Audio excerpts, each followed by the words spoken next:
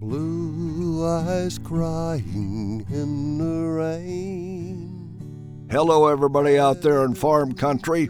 The radio commentary is brought to you by the National Corn Growers Association, CropLife America, and the Renewable Fuels Association. They are friends, supporters, and allies of a healthy farm economy in prosperous rural America. And now for today's commentary. I'm going to focus on some different issues today.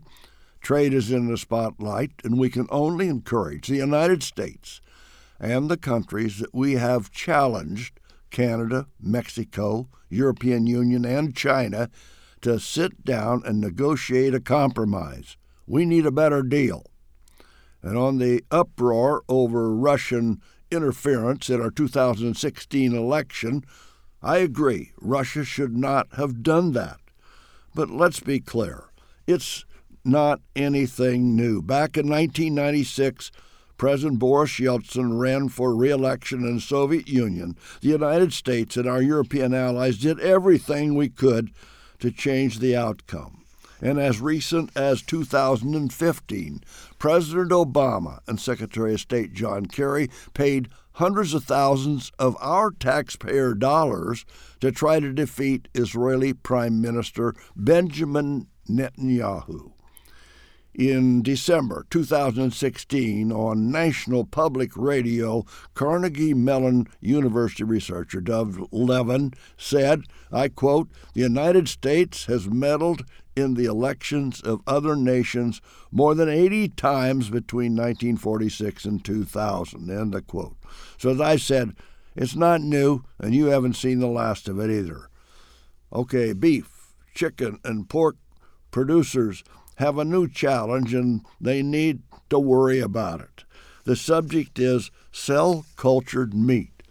We have companies that are starting to produce a lab-developed imitation of a hamburger. Cell-cultured meat is not on the market yet, but the emerging technology has drawn investment from major meat processors such as Tyson Foods and Cargill.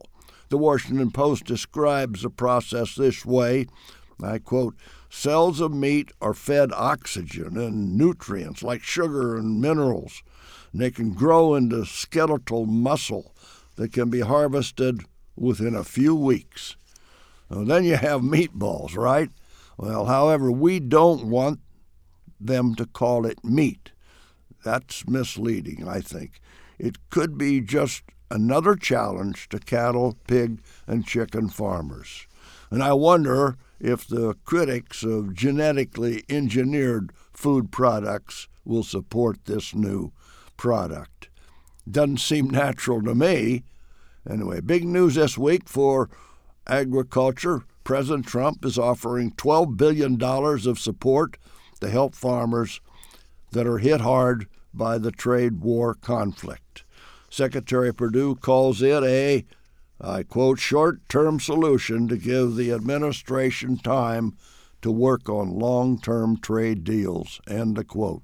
And that's it for this week, and I am John Block from Washington.